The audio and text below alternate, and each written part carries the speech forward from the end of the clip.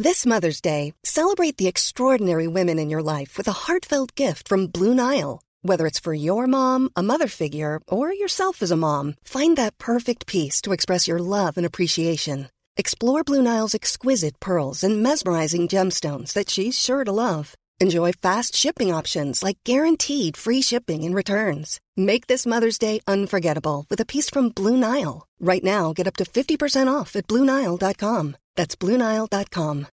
Millions of people have lost weight with personalized plans from Noom. Like Evan, who can't stand salads and still lost 50 pounds. Salads generally for most people are the easy button, right? For me, that wasn't an option. I never really was a salad guy. That's just not who I am. But Noom worked for me. Get your personalized plan today at Noom.com. Real Noom user compensated to provide their story. In 4 weeks, the typical Noom user can expect to lose 1 to 2 pounds per week. Individual results may vary. Hey, I'm Ryan Reynolds. At Mint Mobile, we like to do the opposite of what Big Wireless does. They charge you a lot, we charge you a little. So naturally, when they announced they'd be raising their prices due to inflation, we decided to deflate our prices due to not hating you. That's right. We're cutting the price of Mint Unlimited from $30 a month to just $15 a month. Give it a try at mintmobile.com/switch. $45 up front for 3 months plus taxes and fees. Promo rate for new customers for limited time. Unlimited more than 40 gigabytes per month. Slows full terms at mintmobile.com.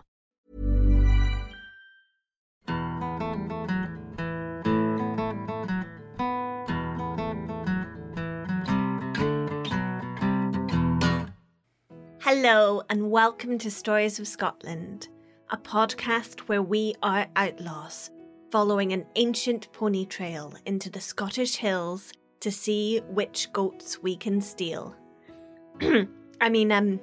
Find and befriend, completely legally. I'm Annie. And I'm Jenny, and I've got my eye on you. There'll be no goat stealing here. Well, maybe a little. Or a lot. Or a societal way of life revolving around thievery that dominates for a few centuries. It's irrelevant at this point. Because in this episode, we are talking about the Border Reivers. So this week, we're looking at the Border clans, their families and feuds. As you said, we are going to meet the weird and wonderful Border Reivers. Well, it depends on which side of the reeve you're on, whether you think they're wonderful or not, Annie. And we've touched upon these Border Reivers in quite a few previous episodes, and I have been looking forward to researching them properly for ages. Because I always thought that it was the Highlands that was considered the lawless area, out of reach of the monarch's power. But in fact, the borders were just as bad, if not worse, and far closer to the monarch's seat of power in Edinburgh. Let's dive right into this Reiver. All right, let's got nothing to do with water, but we'll do it.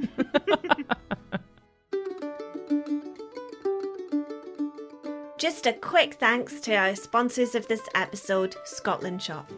Scotland Shop make beautiful tartan clothing with a story behind every product. And your tartan garments can be custom made to fit your body shape. While based in the Borders, their tartans are available worldwide. Follow the link in the episode description and see their wide range of tailored tartan clothing and fabrics. There are over 500 clan tartans to choose from. 500! And you can make a virtual appointment for some personal service from the comfort of your own sofa. Your own sofa! Jenny, I think you'd look great in one of their tailored suits. I agree, Annie. I'll head over to Scotland Shop via the link in the episode description after the show. But for now, let's get back to the Borders. From the 1300s to the very early 1600s, the Borders were rife with reiving. The word reiving means to raid in Middle Scots, so a reiving party is a party heading out on a raid. The goal of the raid is to come back with as many heads of cattle, sheep and ponies as possible. Maybe a goat or two, why not chuck a few chickens in for luck, as well as any other valuables you can snatch along the way. So Annie, imagine it. You and your 3 brothers, 7 cousins from both sides of the family, 2 uncles, father, and a few close pals, and all their brothers too, meet by the fork in the burn as dusk closes in.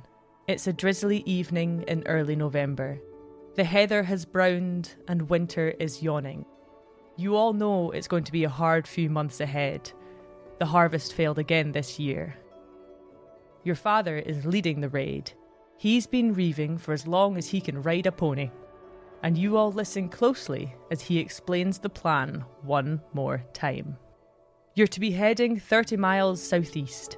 It's a long trek, but you know the land well, even in the dark. Before long, the line of sturdy yet nimble Galloway nags, that's the lovely little ponies you're all on, is wading its way through the valleys and across the rivers. No one speaks. Everyone is focused on their own tasks. After a few hours, in the dim moonlight, you see the charred remains of a hamlet that was razed by the English army not 6 months ago. Abandoned, it serves as a signpost now. You're almost at your target. Tucked in the side of a hill is a fortified bastile house filled with Elliots and their livestock. It's an imposing building, 2 stories, thick stone walls, barely a window to see out of. It's built to keep you out. But the Elliots are a big family, and they have a lot of livestock. Only their finest is herded into the lower level of the house each night. Before you know it, you're dismounting your pony and tethering her a few 100 feet from the pen holding the cows you're after. You adjust your metal helmet and thick padded protective jacket. Your dagger is tucked securely in its sheath. Stealthily and quickly, you work with your cousins to quietly gather all the beasts together and herd them towards the ponies. But a cry rings out into the night from the Bastille house. There's no time for stealth now. You've been spotted. Whipping the cows into action, you mount your pony as the others tether the beasts together. Heart racing, you're off again. The farmer won't dare come after your party alone. It'll take him some time to raise the alarm, and a group large enough to track you. There's folk waiting in strategic places on the route home. Now, it's just up to you to get the stolen cattle to them. The sun is rising to your right. A light mist is spiralling from the moor around you. Piece of cake. I mean, this sounds like an absolutely dreadful cake. You'll pay 3 times as much as it's worth, or we'll chase you out with swords. But why did these men mount their ponies and trail tens of miles through the night, risking their lives? What made the borders a land of outlaws and chaos? The Reivers lifestyle has been heavily romanticised, especially by Victorians such as Walter Scott. But we have to remember that reaving was only a way of life because there was a genuine lack of any other choice. Reaving was a vicious cycle of being robbed, getting your land burnt, and then retaliating in the hope of stealing back something that is of equal value to what was taken from you. And this goes on and on in a continual and perpetual cycle of destruction. It was incredibly dangerous and forced most borderers, whether they were raiders or not, to be armed. People were aware of the constant dangers of living in the borders. The crushing devastation of waking up one day to find burnt crops and wondering how you would survive the winter. Many reavers were hanged or beheaded for their crimes. Many were killed while on raids or in the pursuits following them. And a fair few were lost to the bottomless bogs and raging rivers of the landscape. But as Annie said, these men had little to no other choice. For 300 years, life in the borders was made increasingly difficult by a myriad of intersecting issues. Shall we get out our life was bad back then bingo cards, Annie, and see just how rough those in the borders had it? I'll get my special bingo pen. Prior to the 13th century, the borders had a thriving wool industry. Sheep had a grand old time grazing in the rolling hills of the southern uplands. Their wool was transported down to the coast, particularly Berwick, and exported to Europe. from this, Berwick developed into a hugely successful port town, and the profits from the industry meant that there was plenty of money to support a healthy economy. With happy, jolly monks. The Grand Melrose and Kelso Abbeys were funded with this wool economy. And from the sheer size and impressiveness of these buildings, it's reflected just how much money was flowing through the borders at this time. Yes, Annie, but the current derelict state of the Melrose and Kelso Abbeys also reflects just how bad things would get. See, being in the borders meant being wedged between two kingdoms, two often warring kingdoms. And Berwick, being such a wealthy port town, was a prime strategic stronghold. The Wars of Independence began in the late 13th century, and Berwick was quickly taken by the English. Here, it was cut off from its supply of Scottish wool, and the industry quickly spiralled into decline. Yes, so the Scottish Wars of Independence lasted several decades, and the political landscape was incredibly unstable. The folk living in the borders were caught right in the middle of these wars of independence between Scotland and England, and so they found themselves a frequent target of English invasion. Crops and homes were routinely burnt, villages destroyed, and possessions stolen. Reiving was already on the rise during this time, and while we may sweep over it in a few sentences, these folks had to live through it. Day by day, year by year. And it wasn't just the unpredictable actions of warring nations that they had to adapt to. It was also the unpredictable actions of Mother Nature. In the early 1300s, there were some uncharacteristically cold years, which led to crop failures and the threat of famine. This was the start of what is now called the Little Ice Age. It's one thing to get the cold shoulder from the kingdom next door, but it's a completely different thing to get the cold shoulder from Mother Nature upstairs. Yes, and this cold shoulder was a particularly vehement one. It saw temperatures drop all over the world. Winters became longer and colder, growing seasons became shorter, wetter, and far less predictable, and this climatic change lasted for hundreds of years. It just makes you realise the power that the natural environment has over our everyday lives. Yes, Mother Nature can really hold a grudge. And the long climatic change saw farmers in the borders trade in their ploughs for cows, as cattle rearing was far more predictable than the seasons. Now, not only do you have crop failures, fewer farmers, and hungry people, you also have much more livestock ready for stealing. Okay, so far in our life was bad back then bingo, we have the wool industry collapsing, Ding! decades of war, Ding! political instability, Ding! an endless and hard winter, Ding! famine, Ding! poverty. Ding! I mean, what else could possibly go wrong for the border folk? The plague! Ding, ding, ding, ding, ding! Oh no. Oh yes. It's the 14th century and here comes the old Black Death. And oh, here it comes again. Oh, and yep, there it is again. And multiple more waves came, killing approximately a quarter of Scotland's population. The records of the Scottish demographic of this time period are not very good at all. So it's really hard to narrow down the percentage of how many people were killed by this plague.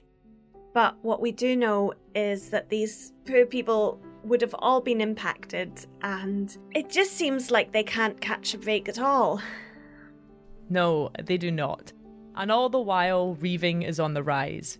Because just like in the 13th century, the 14th century is also rife with national warring, local feuding, power grabs, truces, collapsing truces, huge organised raids, scorched earth policies, and then, in 1513, Flodden happens.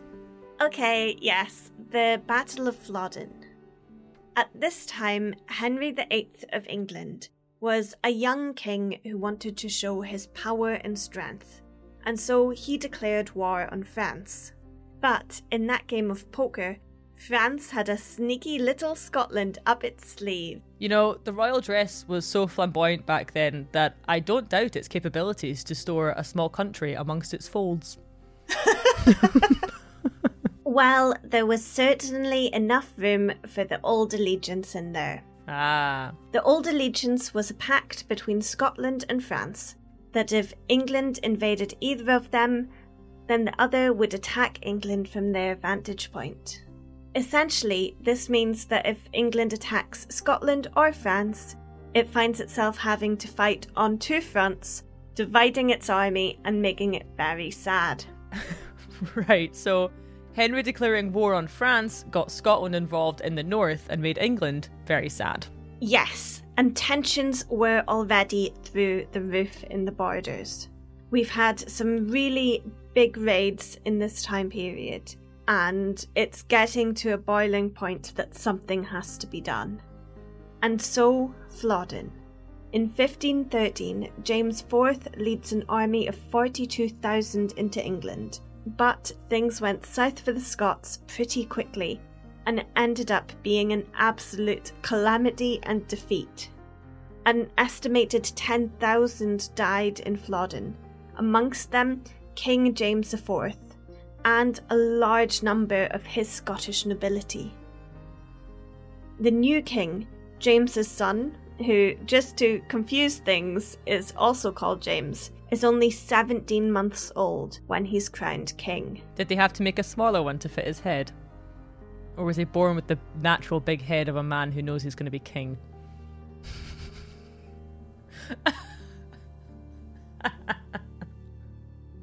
All that you're getting from me is an awkward silence. Wait, Annie, give them some more time to laugh because that one was good. They're still going. Those who are chuckling, this is a long one. A little longer. Okay, they should be done now. It's all in the very long timing. These events have left a gaping hole in Scottish society and politics, resulting in a huge power vacuum. And whenever there's a power vacuum, we start to see some smaller lairds and nobles coming into play and trying to grab a piece of the big power pie for themselves. Every lord for himself. And so, after 2 centuries of deteriorating living conditions on pretty much every front, being topped off with the majority of Scottish nobles being killed in battle, the atmosphere was ripe for some reiving. With families struggling to survive, a culture of fighting, thievery and deception developed, reaching a fever pitch by the 1500s. At this point, the borders were considered a lawless badlands. Neither the state nor the church had any control there. So wild were the borders that the Archbishop of Glasgow, Gavin Dunbar, wrote a 1,000-word curse excommunicating all Reivers, and it was to be spoken at every pulpit. Annie, would you like to hear a select few of these 1,000 words? I don't think I can stop you right now. Please excuse me while I get it on my pulpit. I curse their heads, and all the hairs on their head.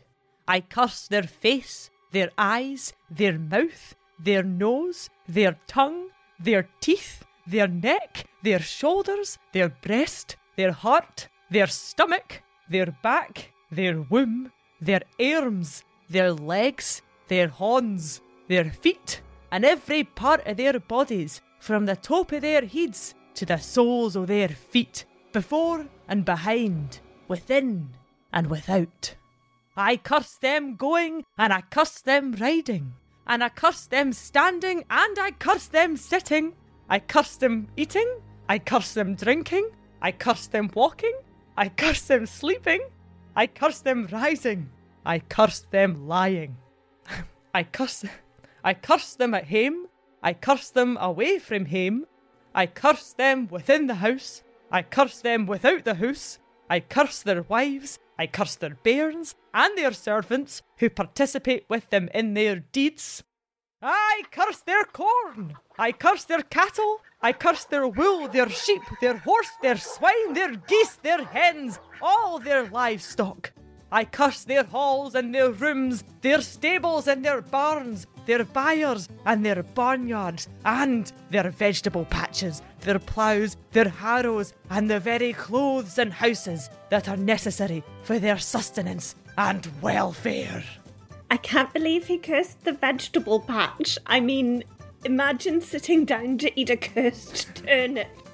I curse your turnips, and I curse the soil that your turnips is in, and I curse the slugs that are eating your turnips, and I curse... and I curse any podcast made about this curse, and I curse all those who don't leave a 5-star rating in a review of said podcast. Back to the real curse, Jenny.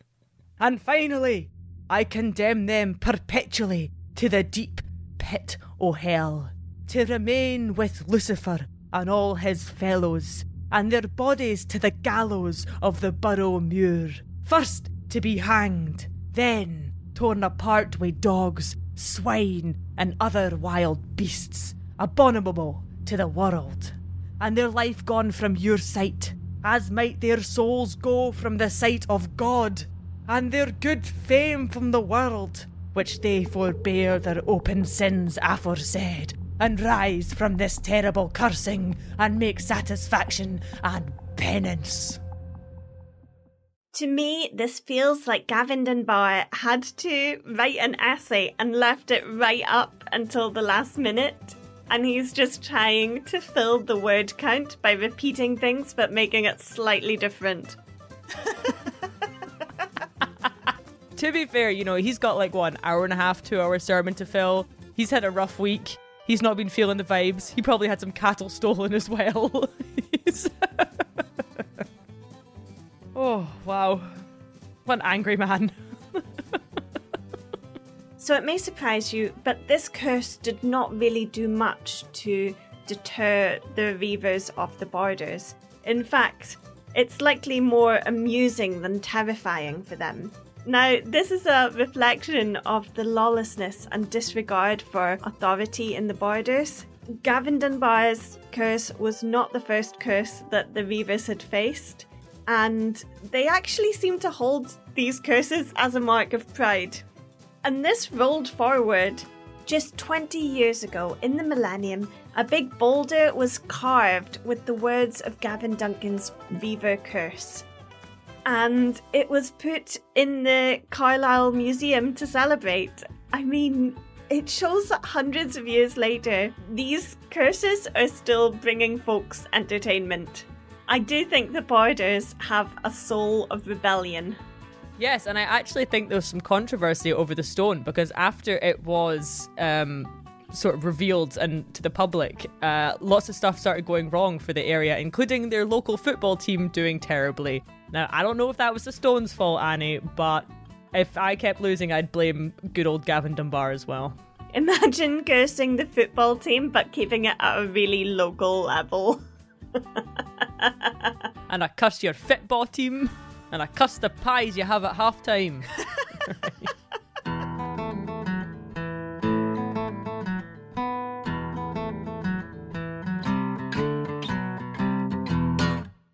Through the medieval and into the early modern period, the Scottish and English rulers were constantly wary of each other. But despite the ever-present tension between the nations, which occasionally boiled over into war or simmered down into an uneasy truce, the lives of those who lived in the border marches were far more focused on the ever-changing local power dynamics than the national ones. In general, the Scots and English were as bad as each other when it came to border raiding. Although the English kept a much better record of complaints of Scottish raids than the Scots did, and so in historic documents it appears that the Scots were far more active in this cross-border reiving. But in reality, there was a near constant flow of stolen cattle, sheep and ponies both ways across the border. And most of the time, those doing the reiving didn't care what their victim's nationality was. It was more complicated than that. The borderers' allegiances laid in their family names. there was little more important than your surname. So what are some of the traditional border surnames? Who are our Reivers? Well, you've got the Johnstons, Selby, Armstrongs, Kerrs, Johnstons, Scotts, Douglases, Grahams, Forsters, Johnstons, Turnbull, Humes, Maxwell, Elliots, and Johnstons. All these are classic border surnames. Well, Jenny Johnston. I think you might have missed Johnston. Oh, yes, the mighty Johnstons. How could I forget? You know, I read in a few places that they were actually the best looking of the lot. With the loveliest eyelids. Yeah, definitely the most symmetrical of the clans. There are some similarities between Highland clans and border family structures, beyond their tendencies to live by their own rules. The border families are very connected and loyal to their family name. In the Highlands, we would have clan chiefs, and many of the border Reiver families also had chiefs, often called headsmen or simply lairds.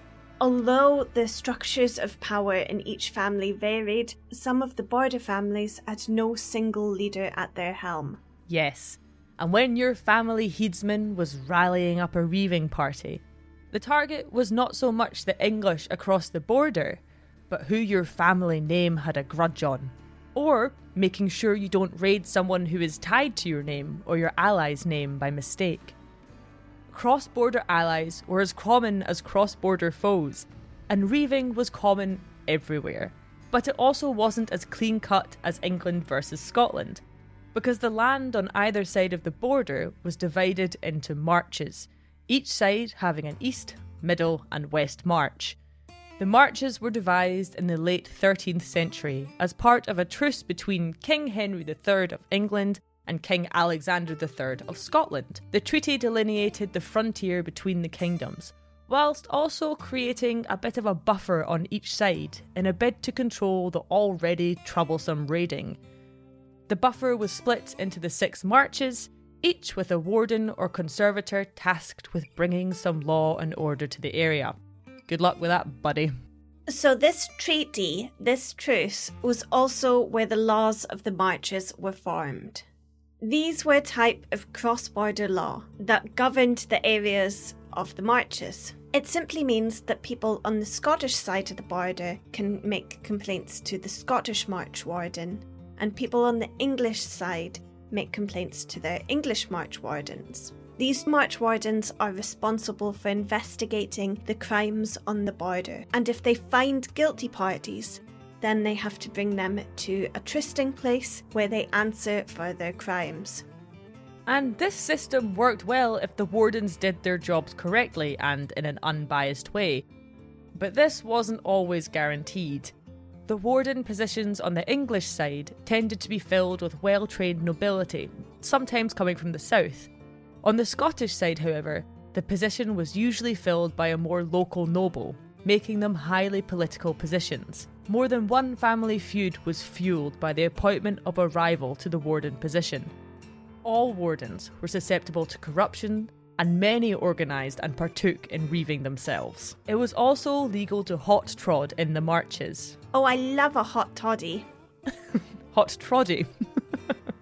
Hot trodding was if you saw your cattle being stolen and driven off into the murky darkness of the moors, you had the right to raise a squad of men and go after your livestock, chasing hot upon the reavers' heels. You could even cross the border and reclaim your livestock in the other country. So you're able to pass between England and Scotland and still have the same laws apply to you, which was not practiced anywhere other than the marches. This would be dangerous though, because reavers were armed and ready to fight. Yes, however, if you were worn out from a hard day of living in the 15th century and you found yourself sleeping like a baby during the night, only to awake and find your paddocks empty, then a cold trod was in order. For 6 days, you were legally allowed to track your pretty coos through the valleys and try to claim them back. But it was often too late at this point, as reavers were incredibly well organised when it came to dispersing spoils amongst family and allies alike, turning the hot trail as cold as a fresh drink from the River Tweed. The border families were known to put their allegiance for their name before their allegiance to their country. And these aren't just your immediate family members. We're talking large extended families. There would be endless flip-flopping, side-swapping, deal-breaking and feud-making between these families. Yes, and one of the most long-lived, deeply rooted and bloody of these feuds was between the Maxwells and the Johnstons. The feud began somewhere in the early 16th century, and we're not really sure why. But it soon erupted into a full-blown hatred. Both families lived in the Scottish West March and sought the coveted West March warden position and the power that came with it. The Johnstons were a smaller family and found themselves constantly outnumbered by the Maxwells and their allies. However, if a Johnston was appointed West March warden, this far strengthened their position against the Maxwells. Depending on which family held the warden position, the other refused to acknowledge their authority, leading to the West March becoming one of the most lawless places in the borders. In 1593, after decades of flaring feuding between the families, a horse was stolen from the Johnstons by the Crichtons, who were an ally of the Maxwells. In retaliation, the Johnstons killed 15 Crichtons, which seems a little extreme, but tensions had been riding high and the horse was the last straw. Outraged, Lord Maxwell amassed 2,000 men and lay siege on Johnston's Lochwood Tower. James Johnston, the headsman, caught wind of the incoming army, and he could only muster 400 men on such short notice. But the Johnstons were seasoned reivers, and hiding themselves in the forest surrounding a narrow road, set up a classic reivers ambush. As the Maxwell party travelled unsuspectingly down the bottleneck, the Johnstons burst from cover and charged ferociously. So sudden and violent was the attack that the Maxwells at the front turned and ran to the rear of their army. Panic broke out, and the Johnstons capitalised again, pushing further and killing more, fuelled by the deep desire to protect their name. The Johnstons forced their enemies back into the village of Lockerbie. Here, they trapped even more of them in small streets and winding alleyways, and showing no mercy, slaughtered over 700 Maxwells. This is known as the Battle of Dreyfus Sands, and is one of the deadliest battles between border families to ever occur. And let me guess, the families accepted that things had gone too far, so they shook hands and made amends, never to steal so much as a turnip from each other again. No. Tensions boiled over into the 17th century, until, in 1608, when the heads of both families agreed to meet in a bid to put an end to their destructive feud. In typical Maxwell Johnston fashion, though, things got out of hand, and Lord Maxwell shot James Johnston. Oh. Twice. Oh.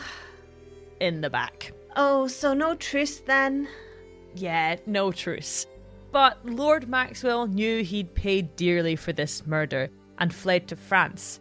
He stayed there in exile for 4 years, and upon his return to the borders, he was captured and executed in Edinburgh, and the feud was finally settled.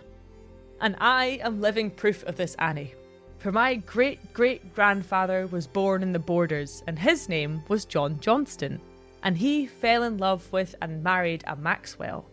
Now, she was the last in her line of Maxwells, and so they named their son John Maxwell Johnston.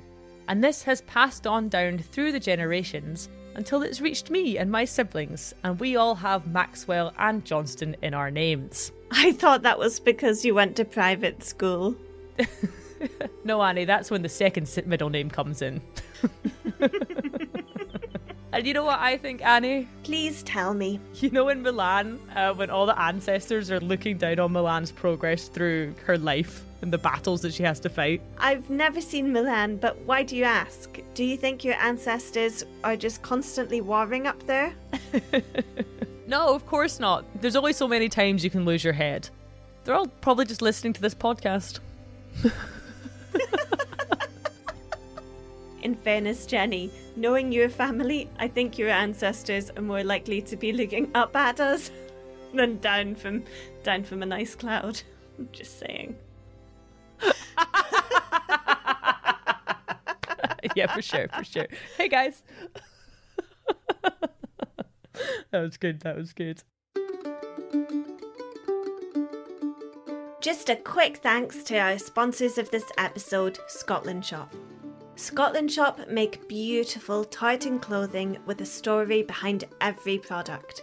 And your tartan garments can be custom made to fit your body shape. While based in the Borders, their tartans are available worldwide. Follow the link in the episode description and see their wide range of tailored tartan clothing and fabrics. There are over 500 clan tartans to choose from. 500! And you can make a virtual appointment for some personal service from the comfort of your own sofa. Your own sofa! Jenny, I think you'd look great in one of their tailored suits. I agree, Annie. I'll head over to Scotland Shop via the link in the episode description after the show. But for now, let's get back to the Borders. One of my favourite sources about the histories of the Border clans are the Border Ballads. These are the broad collection of songs that describe both the history and folklore of the Borders. We have some phenomenal stories here, from descriptions of real battles and great knights, medieval romances and tragedies, and of course encounters with supernatural forces. The Border Ballads give us a great insight into the culture of the area. Yes, and I am a massive fan of Johnny Armstrong. It's the tale of a classic romantic outlaw. Yes, like Dick Turpin or Robin Hood. Our Johnny Armstrong is a maverick anti-hero. This is a brilliant but quite a bloody story. The original of this ballad was published by Alan Ramsay in 1724, who explained that This I copied fae a gentleman's mouth o' the name Armstrong, who is the 6th generation from this John. He tells me this was a ever-esteemed, genuine ballad. Before we get into the story that inspired the ballad, I just want to highlight that the Reivers would have done some pretty bad, nasty things. The Reivers lived by their own code of honour amongst outlaws, and some people really did not like this, such as King James V. Now, I also don't want to diminish that a lot of kings do some pretty evil things too, and they have their own code of honour amongst people who have crowns and money. However, just because they have crowns and power, kings can also try to shape the world to their wishes, and James V wanted nothing more than to destroy the Reivers. Add to this that King James V had some difficult family dynamics going on. You see, his uncle was King Henry VIII of England. Yes, that King Henry VIII. And there was an awkward and incredibly fragile truce between Scotland and England in the early 15th century. And because the Borders are a perpetual back and forth of plundering on each other's territory, you can see how Reiver activity has big potential to dismantle this peace. We already mentioned James V earlier in this episode. He had a really rough childhood. He's the king that was crowned at only 17 months old when his father was killed at Flodden. So because he was a child king, the country was ruled on his behalf by trusted regents. However, James's stepfather betrayed his trust and did a kind of royal imprisonment of teenage James V. When James is eventually broken free of this, he is keen to assert his power, dominance and control over Scotland.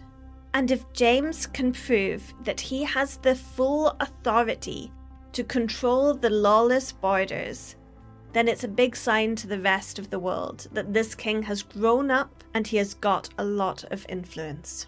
I guess that the Reivers are always going to be a threat to the king's ultimate control because they are just such wild cards. with more loyalty to their family name than to their king, and living by their own laws, they can't be relied upon for anything beyond raiding, plundering, and general destruction. But then, folks who live in the borders didn't have the benefit of protection by being part of the kingdom that other people have, because the borders have their own laws. So, if your king isn't protecting you from constantly having your cattle stolen, I can understand why you would choose a plundering path. Yes, our Johnny is the head of what has become an epic border family. The Armstrongs were one of the most prolific, powerful and lawless families in the borders. I really enjoyed researching them because the descriptions vary so much, from gallant and loyal to bloodthirsty lawless brigands.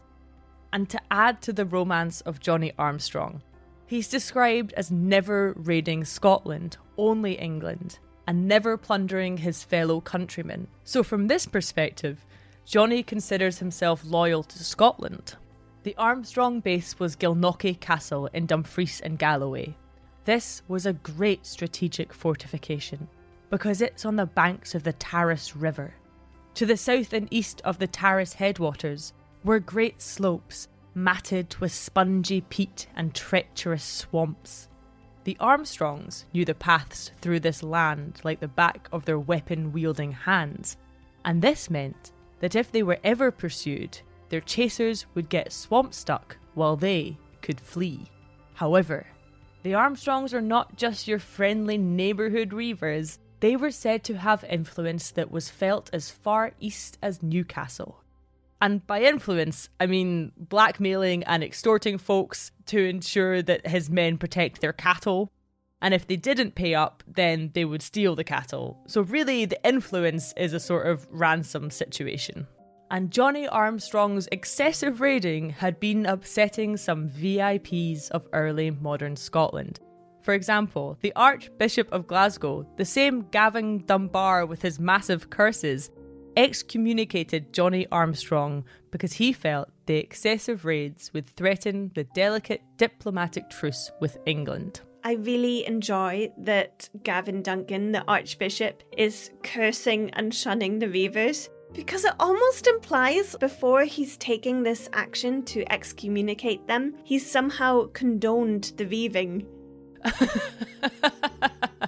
I suppose, it would be a very long confessional for the Reivers. You know, forgive me, Father, for I have burnt some farms, plundered some lands, and stolen multiple cows and an angry goat. And that was just on Tuesday. These Armstrong Reivers feel a bit like a mafia family, don't they? Extorting people from almost the full length of the borders. Because it's a big distance between Gilnockie and Newcastle. They have a lot of territory. Godfather. Well, King James V is going to make John Armstrong an offer he can't refuse. I'm sorry. I've never seen The Godfather, I'm sorry.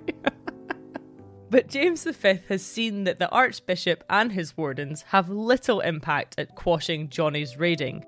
The murderous anarchy in the borders really made the king's ears flare and eyes bulge alarmingly. Our young, impatient king stomped his well-heeled shoe and declared that the borders would be tamed. So we're going into 1530 here, when James V is 17 going on 18, so he's taking on a big task. He's gonna assert his dominance over the borders. It's a very large ask. Didn't we have a discussion last week about how we were never going to sing on the podcast again? James comes down on the border lords with all the teen spirit and angst he can muster, making arrests, imprisonments and executions, all with a heavy scent of Lynx Africa in his trail. For our American listeners, Lynx Africa is the UK equivalent of Axe body spray, which was not available in 1530. For international listeners, Lynx Africa is a deodorant common amongst teenage boys and notoriously awful. To be fair, if they'd gone with the branding Axe body spray in Britain in the 1530s, would have been a sellout for sure. Well, instead of having to advertise deodorants with the smell of battle, they actually did just smell like battle. So, that's what it is. Cool battle breeze. Cool steel. That's not bad. Gut slicer. All right. James came up with a great ruse. He sent out a royal proclamation that he wanted to meet with the leaders of the borders, including Johnny Armstrong. He promised them that it would just be a lovely, innocent meeting, where they could drink ye olde ale and play ye olde Xbox. So our Johnny Armstrong was summoned to meet James V at Carlinrigg, where he genuinely had nothing to fear. If you can trust anyone, it's the king, right? The young, spotty, pent-up anger king. It's actually quite charming in the ballad, this invitation. The king he writes a loving letter, with his ain hand sae tenderly, and he has sent it to Johnny Armstrong, to come and speak with him speedily. Surely, with a loving letter, Johnny Armstrong has his security assured. Well, to make it into more of a boys' night, King James then leads 8,000 of his troops down to the borders. Ah yes, I too enjoy turning up to a casual meeting with 8 battalions behind me. Nothing like a little steel to help seal the deal. I think that's some Axe advertising you've got there. That's some Lynx Africa tagline. 8,000 men for one meeting does seem a bit excessive, but this was no ordinary meeting. This was a meeting with the Johnny Armstrong of Gilnockie. Johnny turns up with 24 men, which some would say is slightly less than 8,000. The following events aren't well documented, but the story goes that there was an agreement of good faith between the king and Armstrong, but that one party wasn't in the mood for being good. Let's get back to the ballad. A note on the Scots language: kinnin and capon are just the types of meat that they're going to be eating. So kinnin means rabbit and capon means chicken. The Elliots and Armstrongs did convene. They were a gallant company. We'll gang and meet our royal king and bring him safe to Gilnockie. Make kinnin and capon ready then, and venison in great plenty. We'll welcome hame our royal king. I hope he'll dine in Gilnockie. I think this is really quite sweet. They're planning a lovely dinner for the king, and they've planned their menu like it's going to be on Come Dine With Me. And they don't stop at the food. They also coordinate outfits. The ballad has tremendous fun describing the clothing, in particular the girdle that Johnny Armstrong wore to the meeting. And boy, is it a lovely girdle. Gotta look fly for meeting the big guy. Johnny wore a girdle about his middle, embroidered over with burning gold, bespangled with the same metal. Most beautiful it was to behold. Unfortunately, King James wasn't impressed by any of this, not even the dashing girdle.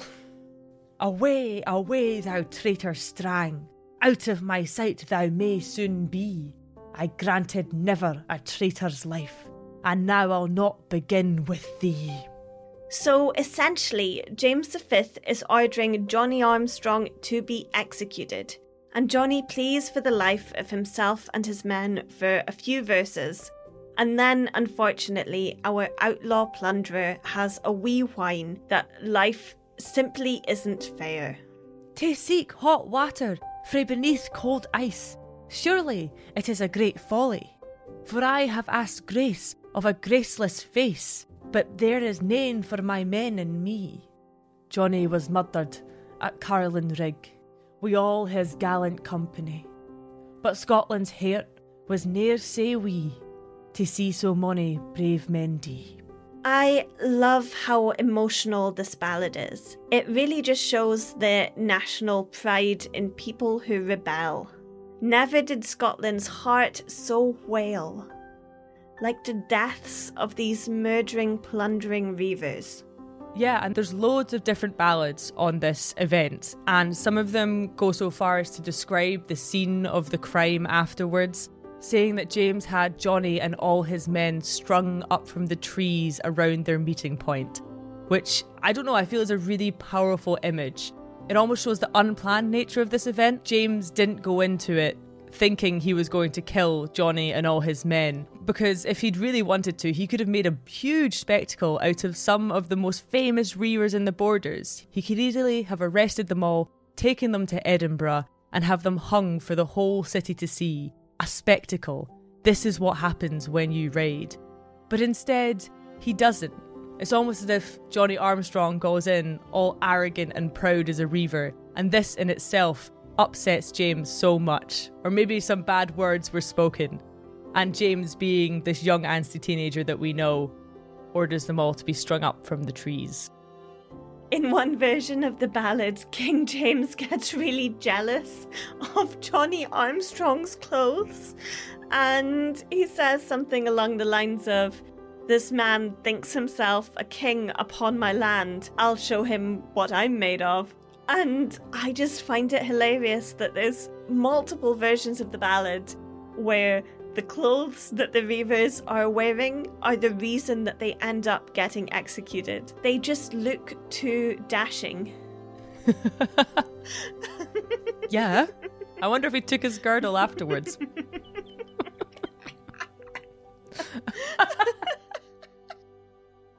This is one of those historic events that so much mystery and myth swirls around, and all these border ballads really add to this endless pool of intrigue that comes from this event. So, although no one really knows the events or what exactly was said, it didn't end well for Johnny and his Reiving family.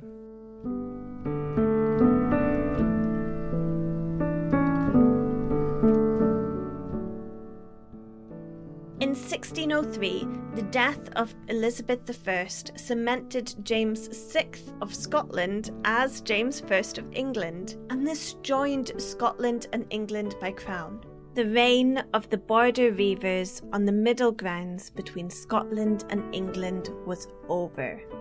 The Borders oftentimes found itself embroiled in national and international politics, while also balancing the intricacies of local power dynamics.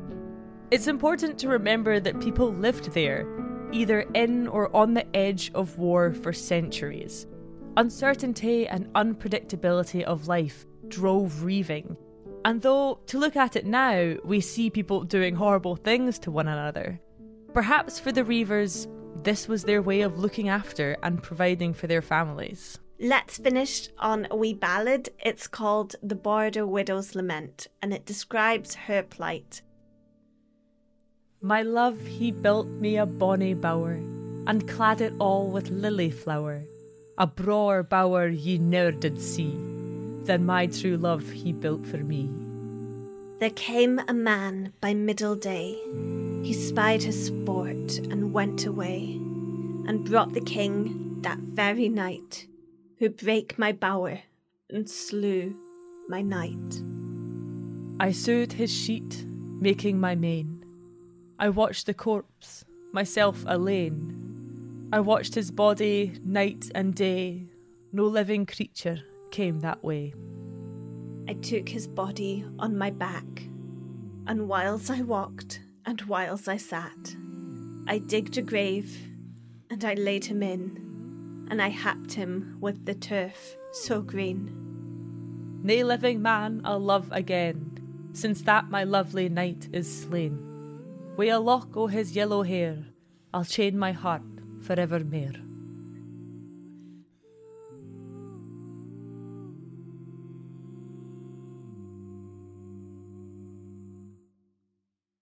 Oh, it's so heartbreaking. It's so sad. But I think it really well portrays the high cost of the Reiving life. Absolutely. And there's so much we couldn't fit in this episode. But I'm going to be putting a few extra snippets of fun things that I found in my research onto Patreon. So if you enjoyed these stories of border outlaws, then why not subscribe to our Patreon to listen to more? Patreon is a great way to support Annie and I as we make this weird little podcast. We do everything in our spare time, but we'd love nothing more than to be able to put more time into it. And by supporting us on Patreon, you can help us on our way to world domination. So thank you to those who have joined us recently. Carrie, Shan and Laird Rufus the cat. Meow. Amanda, James, Camille and Rona. Thank you all so much for supporting us. May your turnips always grow mighty. I like to imagine our Patreon supporters as being in the only turnip patch in the whole Borders that Archbishop Gavin Duncan's curse did not reach. And this gorgeous turnip patch has really large, juicy, hard turnips. And all of our patrons are the little fairies that kind of live in the big turnips. And the turnips have these adorable little chimneys on them so that the fairies keep nice and warm, and they can survive by making turnip soup that they eat out of little acorns, and it's incredibly adorable. That's the people who support us on Patreon. Apart from Laird Rufus, who's obviously a cat, but he still lives in the magical turnip patch. But he's a real life-size cat, so our tiny fairy patrons can ride on him. Okay. Well, you can all get turnip blessings if you give us a 5-star review and rating on whatever platform you listen on, or share us on social media. All these actions really help us grow and, as I said, move towards our goal of world domination. Or turnip patch domination. Until next time, friends. Slán Siva. Slán Siva.